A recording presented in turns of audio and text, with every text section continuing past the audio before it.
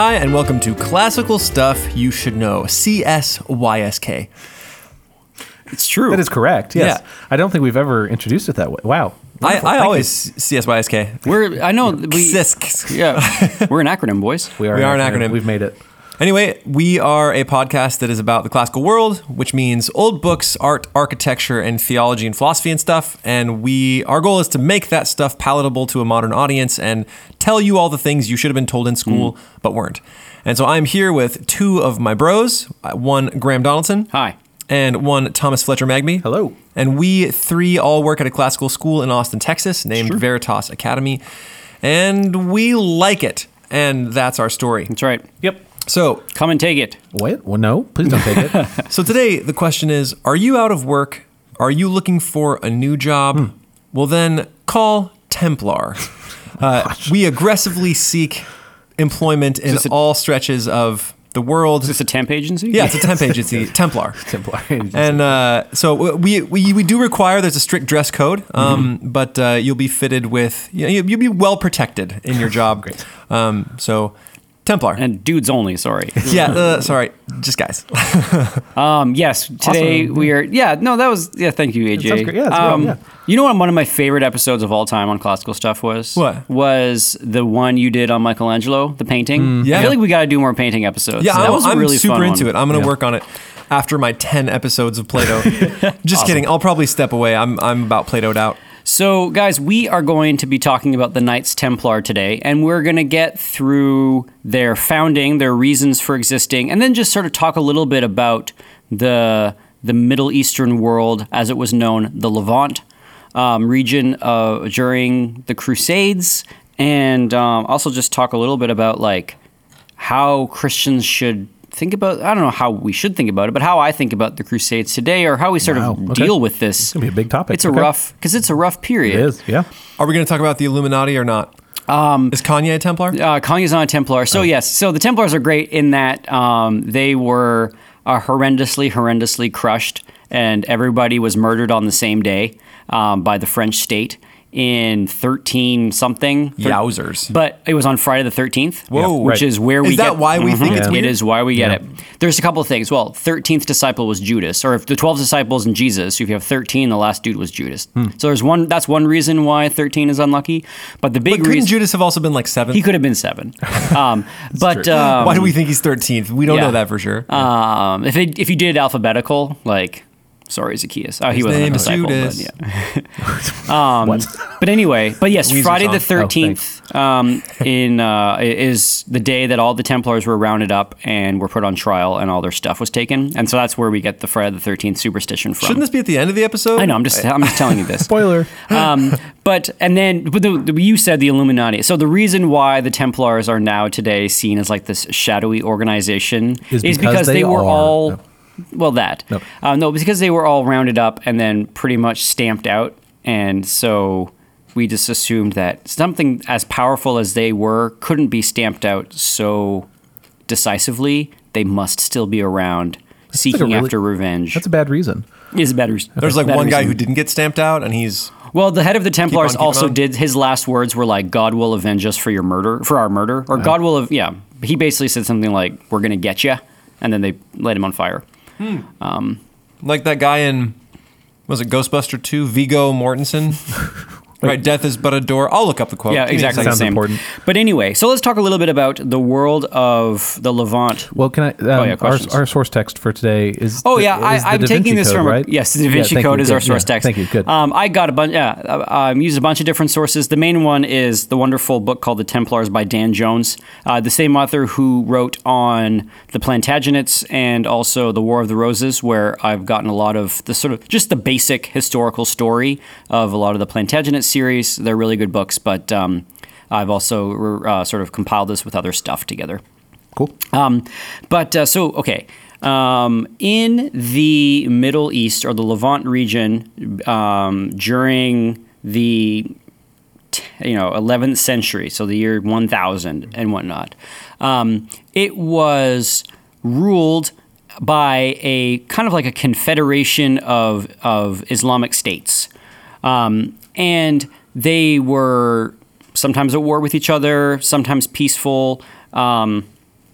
But around the year 1100, the Muslim world was pretty fractured. And it kind of split into two camps. And actually, it's the two camps that we still have today. We've got Sunnis and Shiites. I can never keep them straight. I'm not a scholar of Islamic history. I don't know enough about it. It's an area that I find very interesting, but I don't know enough to speak intelligently about it. But we've got sort of two main dynasties or regions, and they were kind of at war with each other, which meant that they were both pretty weak in the 1100s. So we have the Seljuks or Seljuks. They were in Turkey. They were Turks and Persians mainly, and but they were ultimately loyal to the Abbasid Caliph in Baghdad. And the Abbasid Caliph in Baghdad, they were Sunni, I think. I'm pretty sure. So they were the Sunni branch of Islam. And then you have the Fatimid Caliphate in Egypt, and they were called the Fatimid Caliphate because they claimed to be descended from Fatima, which was the daughter of Muhammad, and they were Shiites in Egypt. Anyway, so you've got the Fatima Caliphate and you've got the Seljuks, and the Seljuks were the ones who attacked the Eastern Orthodox Church. And sort of the Byzantine kingdom, and took over a bunch of cities in the Middle East that spawned and started the First Crusade. Oh, okay. So they... Wait, so who attacked who? The Seljuks attacked the Eastern Orthodox and sort of... But not the folks in Egypt. No. But they had been sort of at war. They had been sort of going back and forth and always, having wars in Syria and having wars in what we now call Jordan and having wars in what we now call Israel. The Seljuks and the what was the other one? The Fatimid Caliphate. The Fatimid Caliphate. Yeah. They've been having wars back and forth, Yeah. and then eventually the Seljuks attack the Eastern Orthodox. Yeah, so Church? they would have wars. They would have peace. They would say, all right, we're going to stop for 10 years and then every now and then in these stories of these caliphates, you've got a leader who comes up and he can kind of like bridge the gaps between all these fractured groups, and then he'll die and he'll split the empire into his 4 sons, and then his 4 sons are just terrible and it doesn't really work. Right. But anyway, so the Seljuks had attacked. We're in Turkey and we're sort of moving into Greece, and then Constantinople was the head of the Byzantine Church, and so there was some wars there, and so then the First Crusade was called, and the First Crusade was pretty wildly successful. In terms of now, the reason why it was wildly successful was because the whole region was weakened by the attacks by these two caliphates. Being against each other, the Sunnis and the Shiites, the Seljuks and the Fatimid Caliphate. Again, I'm pretty sure I'm pronouncing Seljuk wrong. Just so to say that it's successful means. Okay, to say it was successful means that they got Jerusalem. Yeah, sure. They got Jerusalem on July 15th, 1099. Okay. So on July 15th, 1099, the First Crusade conquered Jerusalem and conquered a bunch of other cities like Jerusalem, Antioch, Tripoli, Acre, Beirut, Sidon, all these sort of famous port cities. In the First Crusade, they were now in Christian hands. Actually, before we kind of go into this, I just want to give one little caveat about talking about this period of history. I never really learned any of the Middle Ages growing up. When I did history in Canadian public school, it was Rome ended, and then it was the dark time, right. and then the Enlightenment came, and now we've got democracy. Right. Like that was kind of how history was presented to me. Sure. So I never really learned anything about the Middle Ages, and I, as a Protestant, I sort of had probably internalized things like Dark Ages are bad. Dark Ages, or a period of superstition where Christian faith kind of went underground, and the Christian faith sort of ruled everything, but not in a healthy way. Not in a healthy way. And it was all allied with power, and nobody learned anything, and all the real knowledge was stuck behind Latin. Yeah.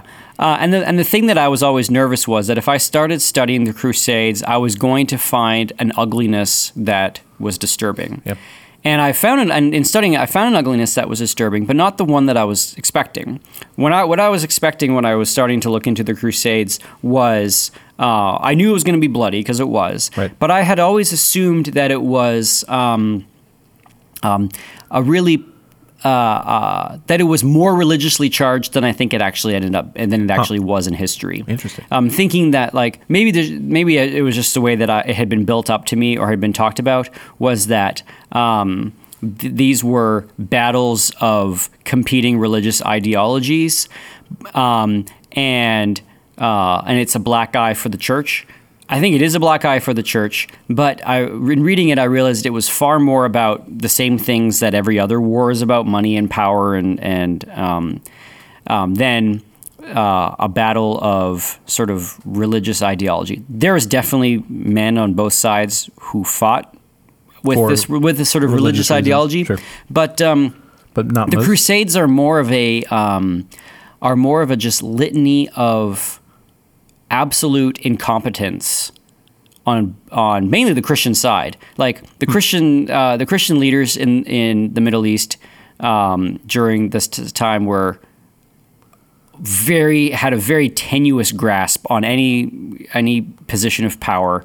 The only reason they could remain in power was because the vastly superior Muslim force would fight each other and leave sort of Christendom alone, and Christianity could kind of like carve out a niche. But then any time the Islamic world got its act together and were like, let's get rid of the church or the Christians in the Middle East, like they threw down. Which is that the story of the Second Crusade? Yeah, and then it's the story of Saladin, which we'll get to, not today. Yeah. But so I guess I was expecting more of this like clash of equals, but in reality, it's kind of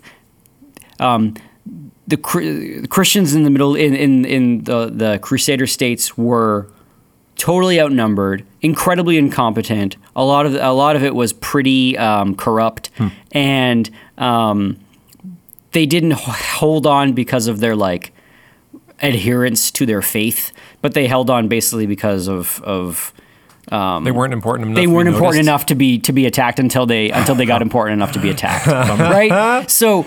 That wasn't what I was expecting going into it, and then realizing that it was like, oh, not that the Crusades aren't a big deal, but they weren't sort of the big bad black guy that I thought it was. It's more like just sort of Well, they're bad because of the deaths, right? They're bad because of death, and bad because I think taking up the sword in the name of Christ is a pretty troublesome and problematic thing. Sure. And there was lots of people who were against the Templars for that very reason. Okay. Oh yeah. Oh, for sure. They were not completely welcomed by all aspects of Christianity, and there was theologians and scholars and monks and monastics and priests all throughout the sort of 200 years that the Templars existed, saying like, why do we have these guys? Right. Why does the church? Why does the God who dies for the sins of the world need dudes with swords? Like there was that dissension. But anyway, I just wanted to sort of put that caveat out there that, and maybe it's just a testament to like not believing or just needing to go study things for yourself. Because the Crusades to me is still troubling and a black eye for the church, but it wasn't nearly as this, big as I guess I thought it was. Okay. I'll be curious to. I mean, I'm interested in this episode now. Like, It's more just like a litany of terrible military decisions based on bravado. It's kind of like you gave a state to a bunch of like really spirited people that had no other grounding and like destroyed everything. I don't know. I think if you are looking for better examples of leadership, and also more interesting stories of the Middle Ages, like the English kings and the French kings are just sort of more interesting. Anyway, whatever. So Jerusalem was taken over in 1099, and it was a very terrible and bloody affair. The Crusaders ransacked the city, as often happens when cities get taken over. There are horrible stories of people who lived in the city swallowing their gold coins because they didn't want to be, they didn't want the Crusaders to get their gold. And when the Crusaders realized this, were cutting open the bodies and disemboweling people for their gold coins, and just horrible, terrible things. Yep. But Jerusalem was taken in 1099, and then we had an increase in pilgrimage because people want to come. And they're like, oh, you know, Jerusalem is now a safer space for Western Christendom. Everyone's going to come. Let's see where Jesus died. Let's see the tomb. So the first crusade, did we talk about why that was motivated, or was it just it was motivated because the Seljuks had attacked and taken over some other churches in That's right. in the Christian East, and everyone was just sort of like, whoa, this is happening now. And so it kind of was this bit reactionary. The Christian West had sort of coalesced into a pretty peaceful time. You know, Chartres was 200 years after Charlemagne or so. So you had this Christian West that didn't have these big wars against each other. So I guess they were looking for something to do, and then you had very pious. You gotta fight somebody. You had a very pious, and you had a very motivated Pope Urban the third, who called the First Crusade. Anyway, Pope Urban. Was he the one? He did have a really good fashion sense. It's Keith Urban. Shopped at Urban Outfitters. Yeah, he outfitted. That's his actually guys. where it started. Was he had a little outfitting outpost? Yeah, exactly. Outfitting his army. Pope Urban Outfitters. Oh my word. So anybody wanted to go. So a bunch of people wanted to go on the crusade or on pilgrimage, and so after the First Crusade, just for some terms, 4 new states were created. You had the Kingdom of Jerusalem. You had the county of Edessa. You had the county of Tripoli, and then you had the Principality of Antioch. So you basically have these 4 states, and they are what are known as the Crusader states. Big cities in these states are Jerusalem, Acre, Beirut, Tripoli, Sidon. These are some of the big cities that were a lot of the castles. These were a lot of these wars happen. And so a bunch of pilgrims are going to the Levant. They're going to Jerusalem. They want to see all the sights, but it's still really dangerous on the roads. It's really dangerous to get there, and just because these cities were taken, they are surrounded by caliphates, surrounded by the Muslim world, and so there was, pilgrims would be accosted and robbed and slaughtered and all sorts of things. Anyway, there was 2 big, terrible things that happened on Easter, and there was a big slaughter of about 700 pilgrims after the miracle of the oil lamp. Are you aware of the oil lamp in Christ's tomb? No. So this is apparently a miraculous thing that every Easter. The moment that Christ is on Easter Saturday, when Christ was supposed to have risen, or when Christ did rise, what is supposed to happen is that there is this oil lamp that sits next to the tomb that is off, or that isn't burning, and then it lights itself on the hour that Christ was raised from the dead as a remembrance, the little pious oil lamp. Wow. Apparently this still happens today. I don't know. For reals? Yeah, for reals. That's awesome. Wow. I wonder, so I know God has a sense of humor, or else we wouldn't have senses of humor.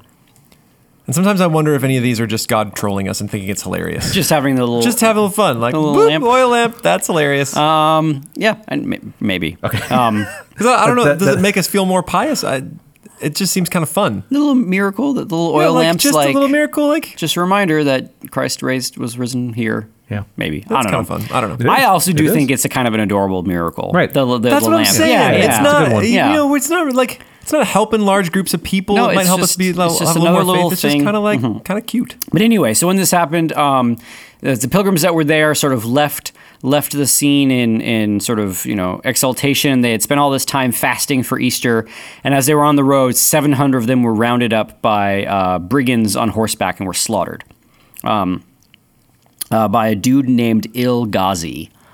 He was sort of this like drunken warlord kind of guy. I heard his debut album. Yeah. Anyway, so there was that thing that happened, and then also there was Il-Ghazi besieged a town, and the town didn't have any sort of defenders in there. And there was a priest, I think he was even a bishop, and he was like, you know what, guys, we're going to defend this town. And he put on armor, and he got a sword, and he led his troops to defend the town, which doesn't seem like that big of a deal, except this was something bishops weren't supposed to do.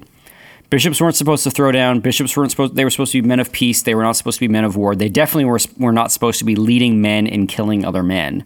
But he did it anyway and was very successful and saved the town. And people started saying, like, hey, we've got all these problems of violence in our newly conquered region. Maybe, hear me out, maybe we should allow holy men to take up arms again and kill people. That seems crazy, right? Yeah. Okay. So, but this bishop kind of like, by saving this town, kind of set a precedent. And then if you wanted to divide the Christian world into hawks and doves, maybe we could right now. So the hawks were like, hey, we've got a new paradigm developing here. Shouldn't we have men of violence who are also holy men in order to defend the faith? And then the doves would be like, no, we should not, because we've been called to love your enemies, and these Christian virtues. We should trust in God. We should entrust in the arms of men. And then the hawks would say, yes, but did not God create these arms of men? And would He not? So you had this sort of internal disagreement over sanctioned violence in Christendom. Can I say, so that does make me feel better that it wasn't just approved of immediately, that this is a great idea. There was no criticism of this idea. So that's good that there was controversy around the idea. Oh, definitely. I guess it's a bummer that eventually it still happens, but... So it's also encouraging that it spawned from a guy wanting to protect his town from being slaughtered. Right. That's encouraging, although granted, he probably shouldn't have. But yeah. It was probably one of those little flashpoint moments that gave color to a debate that had been going on, because we are politically, the church is now in a realm where violence is going to be a more common occurrence, and how do we deal with that in our sort of religious paradigm that has a lot more calls to nonviolence than perhaps other religious paradigms. Does that make sense? Mm-hmm. Yes. So, anyway, a real practical. So, with all of these pilgrims that are being killed, a lot of knights, sort of noblemen who lived in the region, decided to create a bodyguard agency. And so they decided that they were going to be the bodyguards for these pilgrims. So when pilgrims went to these sites, they would go armed with the pilgrims to make sure that the pilgrims were not, molested in any way, and so they sort of would wander around, and they were given donations, and I don't think they were paid, because they did this out of their own volition, but they started receiving donations, and these guys decided, hey, you know what? This is a really great thing that we're doing, and they began to think we should have a religious order around protecting pilgrims. Now, there had been a religious order that had started in the Middle East, in the Levant, in Jerusalem, a number of years before, and they were a religious order that created created hospitals. So they created hospitals to care for the sick, to care for lepers, and to care for those who in the Crusades were wounded. And these men were known as the Hospitallers, or the Order of Saint, the Hospital of Saint John of Jerusalem, or the Order of, anyway. They were in Jerusalem. They were the Hospitallers, the Order of Saint John. So their job was basically like military field wounds, essentially. Yeah. Triage, yeah. And this, for what it's worth, this is saying that it is St. John of Jerusalem, the most venerable order of the Hospital of St. John of Jerusalem. Perfect. So that's the name of it. Yeah. And so they were established as an order. So what an order means is that the Pope gave you the thumbs up. You're allowed to do this. People took vows. Took holy vows, just like if you were Benedictine or Franciscan, you were a member of the Order of the Hospitallers, and you had you took vows, so this is there was a charter that you had to follow. There was rules that you had to follow. Yeah. And actually, the St. John's Hospitallers still exist today. That's cool. I think they started in 1080, and they have an unbroken line of membership to this day. They are now known as St. John's Ambulance. And are they all over the world? They're all over the world. They are volunteer, basically volunteer ambulance, volunteer paramedics. They're still headquartered in Jerusalem, which is fascinating. What's their training look like? Because if I had two ambulances showed up and one was from the hospital and one was from the Hospitallers, and they're Yeah. like, "Hi, we're volunteers," I'd be like, Yeah. I actually realized that the St. John's Ambulance is not a very big thing in the U.S. There was St. John's Ambulance when I was a kid growing up. I think it's something that, but like if you're in a small town, you don't have a big hospital, you don't have a professional class of paramedics. You had these people that were it's like volunteer firefighters in small towns. You had volunteer ambulance. Wow.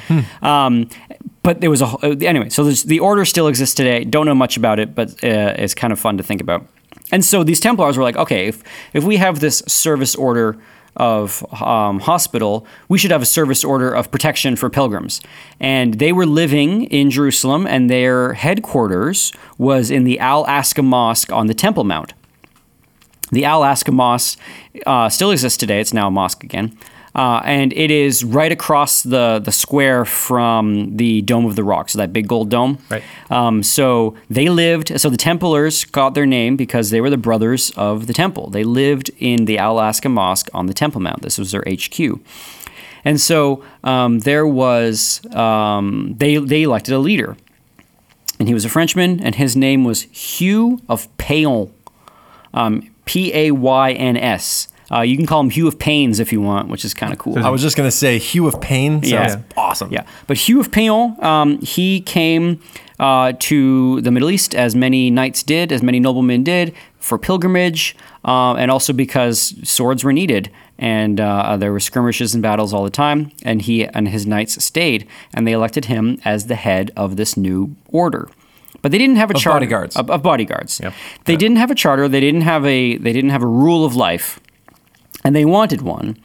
And so Hugh of Payens' job was to kind of find somebody in the Christian world who could write a order for them to be able to have some sort of rule that the men could follow. So King Baldwin the Second, I think, he was the king of Jerusalem.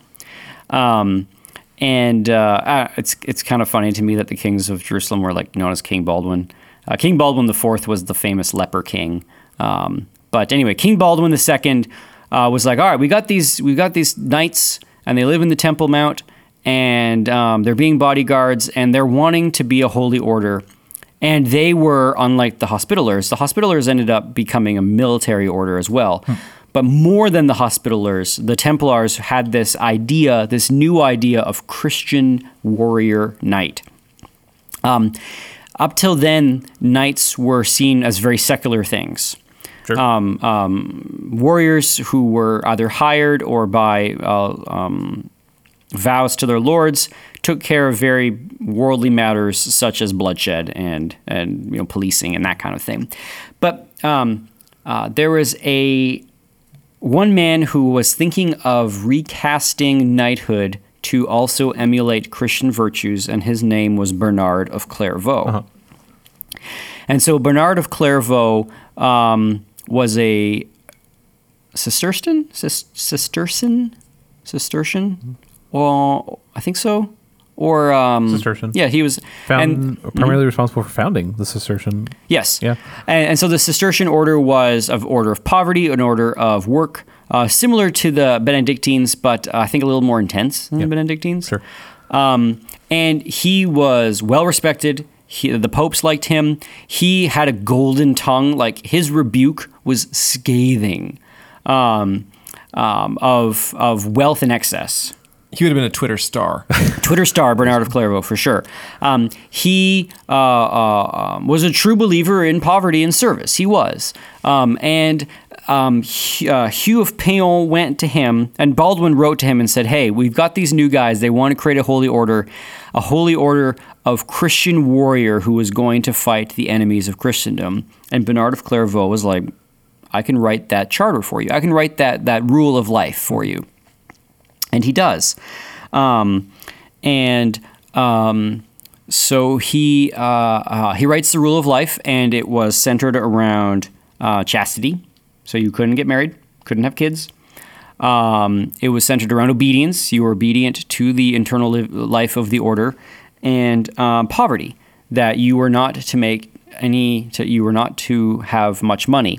This is ironic based on what happened to the Templars. Their symbol was, as we sort of we know the Templars as wearing the red cross, but their actual symbol was just a simple black and white flag, and their crest was to showcase the poverty was two dudes sharing a horse. Really? Yeah, that's their symbol. Is two dudes sharing a horse because they couldn't afford two horses. What was on the black and white flag? Like the left side was white, the right side was black. Oh, so halved. Yeah. Okay. Mm-hmm. I'm pretty sure, or up and down. I can't remember. Up and down, black. Is it? It's up and down. Okay. Yeah. So that's the flag. Oh yeah. Okay. And then Crazy. and then the red cross becomes part of their symbol a little bit later on. And then you've got the blue and white cross of the Hospitallers, the red and white cross of the Templars, and then later on a rival military order called the Teutonics gets started, and they are Germans, and they're black and white. Did they sing? It sounds like the Teutonics. Teutonics. Yeah. The a cappella group. The acapella. Yeah, That's right. doing great on YouTube. Huge fan. Yeah. Anyway, By the way, I have been waiting for a good opportunity to make was Bernard of what's his Clairvaux. name? Clairvaux? Was he clairvoyant? Clairvoyant. I've been waiting for the joke. It just hasn't. he couldn't have been I wanted credit clairvoyant for it. because he wanted the Templars to be to have lives of poverty, but a Spanish Yeah. king named Alfonso is going to wreck that. But we'll get there.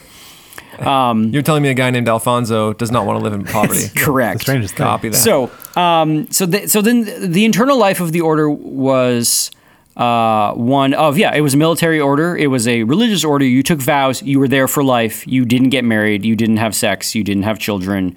And anybody could join, nobleman or commoner. And so this was a very wildly successful thing. Commoners all joined. People that didn't have any other recourse in life could join. And you went and you fought and you lived in various places. We'll talk about how it grew in a second, but we're still at the rule. And so the rule was one that was supposed to tame and temper the more showy and broy aspects of knighthood into what? The broy aspect. The broy aspect, like they were kind of bros. Knights, knights were bros. I understood what Knights the word Templar meant. to show and bro. No, not to be bros. So knighthood in the Middle Ages was Oh my gosh. flashy clothes. I'm so cool. I can, I Vow to a lady. Yes, yeah, I can throw down. I've got a fancy horse, and people, the hawks of the Christian world, were worried that their warrior class was a little too licentious, and so they were wanting to create a warrior class that was focused on the life of asceticism and poverty and obedience and throwing down. I just think back to 2 podcasts ago, we were talking about the Guardians and all this kind of It stuff. sounds like that's what Plato or Yeah. Socrates through Plato wanted.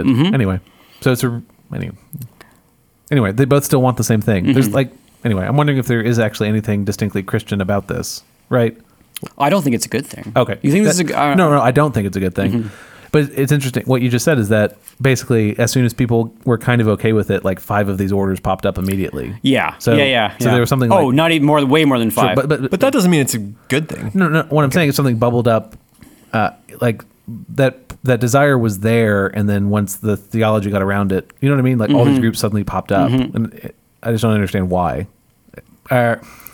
There I understand are why, but- appealing aspects Yeah, sure. to a structured life. Right. Yes. But that structured life involves war. Is, But the thing is, yeah, and I was going to bring this up at the end of the podcast, like also just talking about, we need to have, or the idea of like sanctioning violence is going to be at some level necessary for a state or for a group of people. yes. Coupling that sanctioned violence with a religious life is Weird.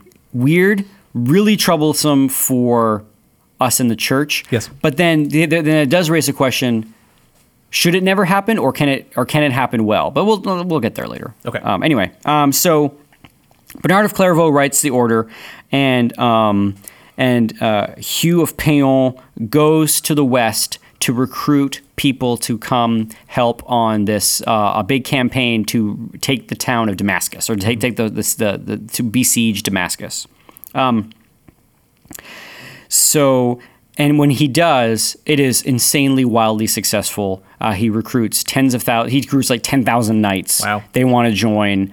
They go, and I believe they successfully take the town of Damascus, and it's the first big victory for the Crusaders, or for the Templars. We're going to talk. We won't even get to the Second Crusade and why it starts, but that's sort of the crusade that makes the Templars famous. But there's another part to this story that is really important to tell about the founding of the Templars. So we have the order; anybody can join it, and that is there was this dude named King Alfonso. King Alfonso is in Spain. King Alfonso lived a warrior's life. So Spain in the Middle Ages was basically divided into North and South, the North being Christendom, the South being Islam. I believe King Alfonso was the king of Leon and Castile, although he may have been the king of Aragon. I can't remember. Let's just say he was the king of Castile, which is right in the middle of Spain. Great. Anyway, so he had spent his life fighting the Muslims in the south and trying to sort of push the Muslims off of the Iberian Peninsula into North Africa. And he lobbied for years to the Pope saying, like, hey, man, this is a crusade too. Like, it can't just be the Middle East. We're also fighting enemies of Christendom or whatever. Okay. And then eventually you're like, you're right. This is that. And so then this whole big campaign called the Reconquista happened in Spain. And the Reconquista was the reconquering of the Iberian Peninsula, pushing the Muslims into Africa. And this was something that went on from 1100 all the way to like almost the Reformation. Oh, wow. Like, it went on forever. Long time. You go to Portugal, the south of Portugal, you go to the south of Spain, and you go to those cities in the south, and they have Muslim influence in their architecture all over. Yeah. Anyway, so King Alfonso is fighting the Muslims in the Iberian Peninsula, and he was a warrior king. He loved the Templars. He tried to start his own orders. He started 2 of them. They didn't really take. But he started his own, like, Knights Templar. It didn't really happen. But he, like, slept on his shield. And he decided that... It's got to be a big shield, because if it's small, I mean, like, the comfort level is just not so low. But as the king, he was dedicated so much to the warrior cause that he thought that the company of women would make him soft, which presented a problem for the kingdom. For having an heir? He didn't have any kids. Yeah, there is. So no kids. And he was a bit of a, like, bombastic dude. And when he died... much to the chagrin of his advisors, he left the entire kingdom of Castile to the Templars. Oh, wow. Yeah. This is a problem. That is a problem. And all the bros and the Templars were like, this is awesome. Yeah. No, but let's be clear. I don't think the Templars were yet bros. They were true believers in life of poverty at this point. Okay. So they will be bros later. So then is this a problem for them? This is a problem for them because A, they just inherited a giant pool of wealth. Well, they're supposed to be poor. But B, they are also not... They're not rulers. Oh, sure. Yeah. It's supposed to be the divine right of kings. It's supposed to be that, these the kingdoms were to be chosen by God through the lineage of the kids. And so this was a huge problem, and also just a logistical problem because... How to manage this. How do you manage this huge kingdom? With 40 dudes or whatever it was. And so all the advisors in Castile, when their king Alfonso was dead, were like... We don't want these foreign guys running our country or running our kingdom. So the Pope and the order had to make a kind of a decision. And so they made a decision to tie a bow on the story of King Alfonso. So what happened was they got King Alfonso's brother and they're like, all right, King Alfonso's brother, you're going to be king. King Alfonso's brother did not want to be king. He was a monk who had taken a vow of poverty and chastity. Sounds like the perfect choice. Yeah, exactly. They made him recant his vows of poverty and chastity. They forced him to marry this girl. And as soon as they had a kid, Alfonso's brother abdicated, made that kid king, and went back to the monastery. Yeah, yeah. sure. The kid was a daughter. What a dude! Yeah, the kid was a daughter, so the daughter became queen of Castile, and she ended up marrying somebody, and then it merged the kingdom. So that's how that story ended. Okay. The Templars did not end up ruling the kingdom. Oh. Although they kind of kept the paper that said they did, which is going to be a problem later. Yeah. But what they did was they negotiated all the sweetest castles. Oh, great. So Which they is probably said, what they wanted yes, instead. they said, Yeah. we'll take all the sweetest castles. We'll set up our an order. Or we'll set up a wing of our troops, of our knights there, and we will fight the Muslims in the south of Spain. Help take care of that peninsula. Yeah, we'll take care of that Which isn't peninsula. a horrible deal. Which isn't a horrible deal. And then everyone was like, oh man, we can't really force them to give up the crown, so we'll kind of ask them to give up the crown. And then the Knights Templar had one more ask for this to happen, and the Pope granted it, and it was that they never had to pay tithes in the entirety of their whole order. They didn't have to give any money to the Catholic Church. And they had the same rights to collect tithes from the people in where they existed, from the local populace themselves. Oh no. That's crazy. Yeah. And it was accepted, and they said, yes, this is a great idea. No. And then, so that was the one thing that they wanted. They didn't have to pay tithes to the church, and they wanted to keep the tithes for themselves. This is this is going to be the death blow for the Templars in 200 years. I get not paying taxes, but then wanting to pull taxes from everybody around you seems like a step. But the reason why they said to, everyone sort of agreed was like, hey, these are the guys that we are sanctioning to fight in the Levant. We're going to be sending them money. We're going to be sending them money anyway. Right. Through the church, we might as well just cut out the Give it to middleman them and let them directly. do it themselves. Yeah. Makes sense. Yeah.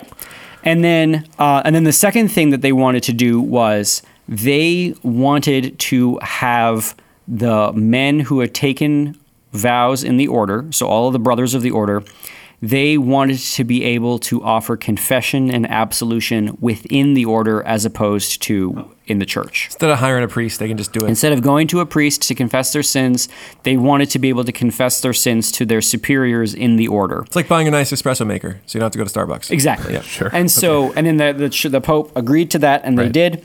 And this is going to be a problem Also a later on too. yeah. Oh yeah, They're basically becoming their own church. they Yeah, essentially were carving out a mini version of the Catholic Church within the Catholic Church that was bent on warfare. Yeah. This isn't going to breed any And poorly resentment on done. the other side, I don't yes. think. So this It'll is go well. This will go really well. But at the time, everyone thought this was a great idea. Right. Later on, no one thought it was a great idea. But the Templars did. Right. But at the time, everyone thought it was like, yeah, this makes sense.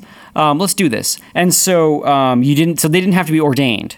So you could basically confess to somebody who wasn't ordained in the church. They had taken vows to be a Templar as long as they were your superior. And so. They were founded in 1119. Okay. This is when the bunch of the bros were like, hey, we should protect the pilgrims.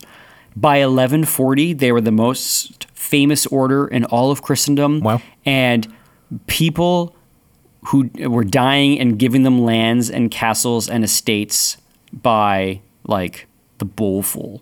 They had huge tracts of land in France, this enormous tract of land in Spain, huge tracts of land and castles in England, in Germany, not so much in Italy. They had the whole island of Cyprus. They had huge parts of Sicily, and then they controlled the castles in those major cities in the Middle East. Acre being the sort of the big one, Beirut, Tripoli, Sidon.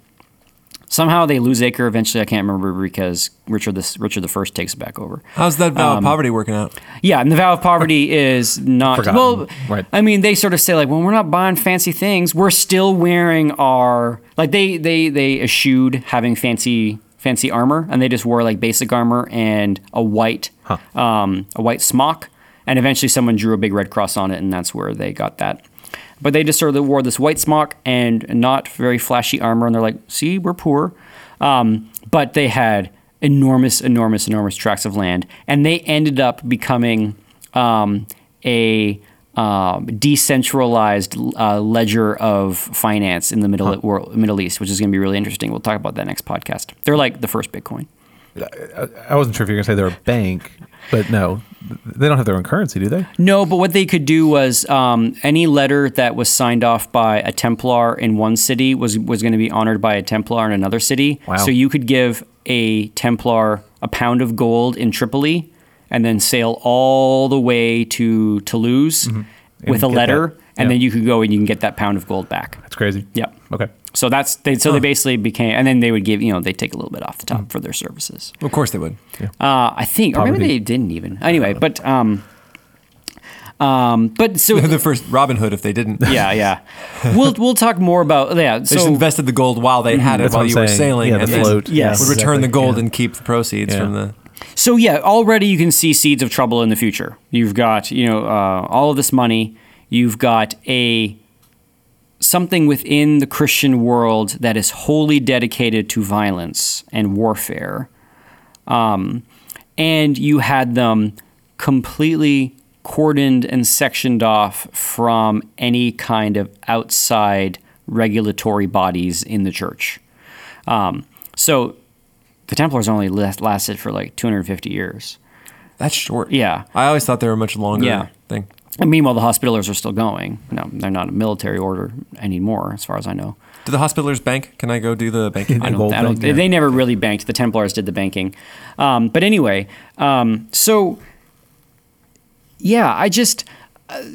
this happens a lot. And some of the things that I find interesting about the early story of the Templars is there's something about an organization saying we are going to we're going to eschew riches and take a vow of poverty, and we have this mission. Now, in this case, the mission is the conquering of the Holy Land, which I don't think Christians have any business Well, before that, doing. it was just protecting the pilgrims, right? Yeah, which I think was a good mission. Sure. But then it evolved into the best way to protect the pilgrims is to kill all of the pilgrims' enemies, right? That's not. But there is something about like orders that take vows of poverty that, for whatever reason, attract donations. Why is that? Why do people say like, oh man, those guys are doing good work, I want to give my money to them? Because it still costs money to. So, the Gethsemane Abbey in Trappist, Kentucky, still has costs. They have to. They have people that work the land. So not only the monks, but also people that they hire. There are things that they need that they can't grow there themselves. Like there's a monetary need. I don't know how the state. We need to tap into that. Is that what you want? Yeah.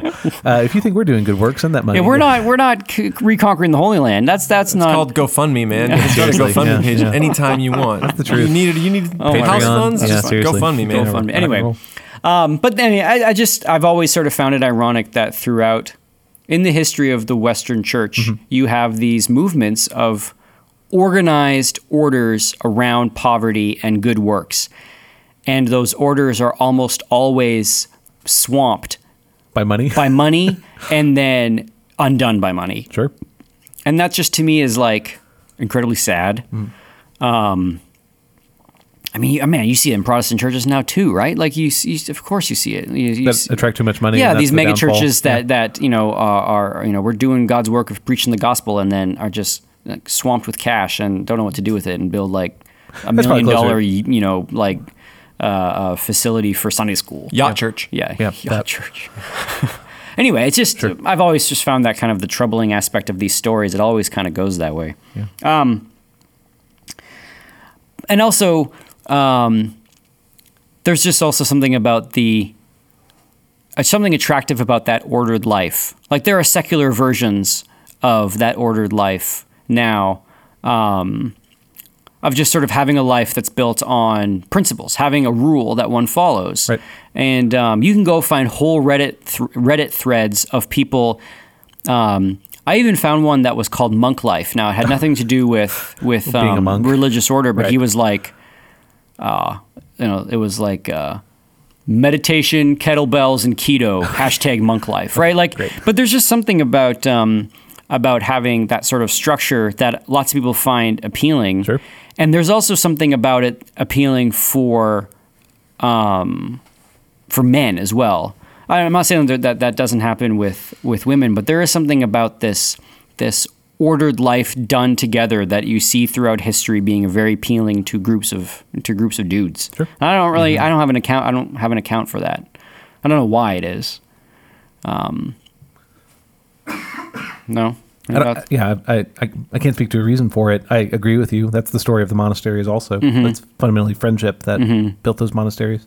It does make me happy that in the history of the church, the order that was centered around warfare and violence doesn't survive beyond its doesn't survive 200 years, whereas you have monasteries that are still going. That are focused on poverty and prayer. Franciscans are still rocking. Exactly. And so I think that's something to be said as well. Yeah. But wrestling with the Crusades, I don't think any modern believer can look at that with any amount of like saying that was a great idea. Right. So what happened on Friday the 13th? Tell me how they ended. Oh man, that's next podcast. Okay. We're doing 2 on these guys? Yeah, we're doing 2 No, on we're these. not. Oh gosh, we haven't even talked about Richard I. We haven't even got to Saracens. Right. Oh my goodness. Okay. Yeah. That changes everything Oh, about yeah. all my questions. No. Can I? By all means. Sorry. You referenced this on your last episode, which I forget however many that is ago. I just wonder, is this actually a gendered thing to say that it's only men who like that ordered life? Weren't you saying there's some rapid rise in? Yeah, no, you're right. There is. Yeah, no, you're true. It's So I right. wonder if There that's just is a rapid, apparently millennial nuns is a huge growing section right now. Yeah, so I just wondered, is this more? I follow like 12 millennial nuns on Twitter. Do you really? Oh, they are funny. like the holiest. yeah. Yeah. And then you go on Twitter and it's just garbage, and then Except for 12 nuns and then who are- there's this nun and she like takes a selfie of her and she's like, I've been here praying for 2 hours and praying for the life of Christians. And you're just like, oh my word, this is really Isn't that weird to take a selfie and anyway? I don't think so. Okay. Is it? Nuns? I don't know. I don't know enough about Nuns nuns. It's a little weird to Doesn't it me. seem weird? On Yeah, the whole, seriously. Why do they have a cell don't pray in the phone? marketplace, right? Yeah. What are you talking about? You can't take a selfie. You can't Doing take. your good works before men, right? Isn't yeah. that- Well, whatever. All right. Well, sorry, Twitter nun. I was gonna say. Don't, Maybe I'm don't- making it. I don't know. Don't at us. I don't. Whatever. Is that what the young kids say these days? Okay, cool.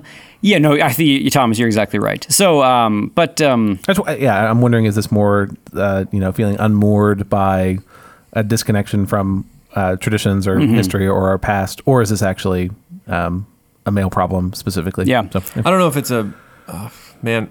I feel like anything I say can skew sexist really easy. Okay. Not that I'm a sexist, but oh man, I'm I feel already like in hot that's water. what I'm a gonna sex- stop now. That's what a sexist would say. Yeah, Well, seriously. yeah, You're doggone it. you're digging a hole right there. Yeah. Already digging a hole. But I want to hear what you I have to think say. the way to view the Templars is they took the forms and patterns and structures of the religious life and turned its focus to the secular here and now, to the political problems of the day, and tried to shoehorn the religious life into the political secular problems of the day, and people were really jazzed about it. Right. And thought, we're like, oh, this is a brand new thing. This is the new expression of Christianity that's Right. going to sort of move the ball forward. Not only are we going to have our souls taken care of, but we're going to have the world taken care of too. Right. And it burns out in 200 years. And it collapses under the weight of its own excess and violence. That's essentially what ends up happening. Doesn't it feels kind of funny to say that 200 years is a short period of time? Yeah, but for an idea, I think it is. Maybe. I guess in the context of a church that's 2,000 years old. Yeah. That. But then I don't know. See, I get sensitive to people saying like, oh, we can take the form of the religious and put it into the secular, and we're going to get really motivated people. And it's true, but I think I can't think of a good analogy. There's an idea percolating, but I don't have enough to bring it out But it did work for the Templars, right? Like it. for a bit. I guess if you consider anyway, it worked in recruiting people, but there's something deeper that was its eventual undoing. I don't know. It worked for 4 generations. Yeah.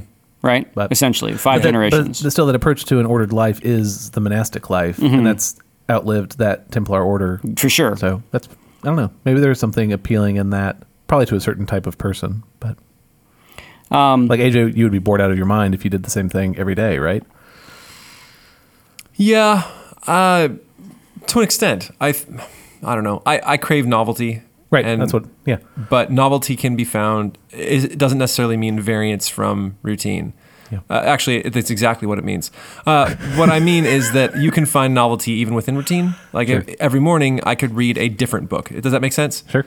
I can find that novelty even within the routine of a monastic order. Yeah. Yeah.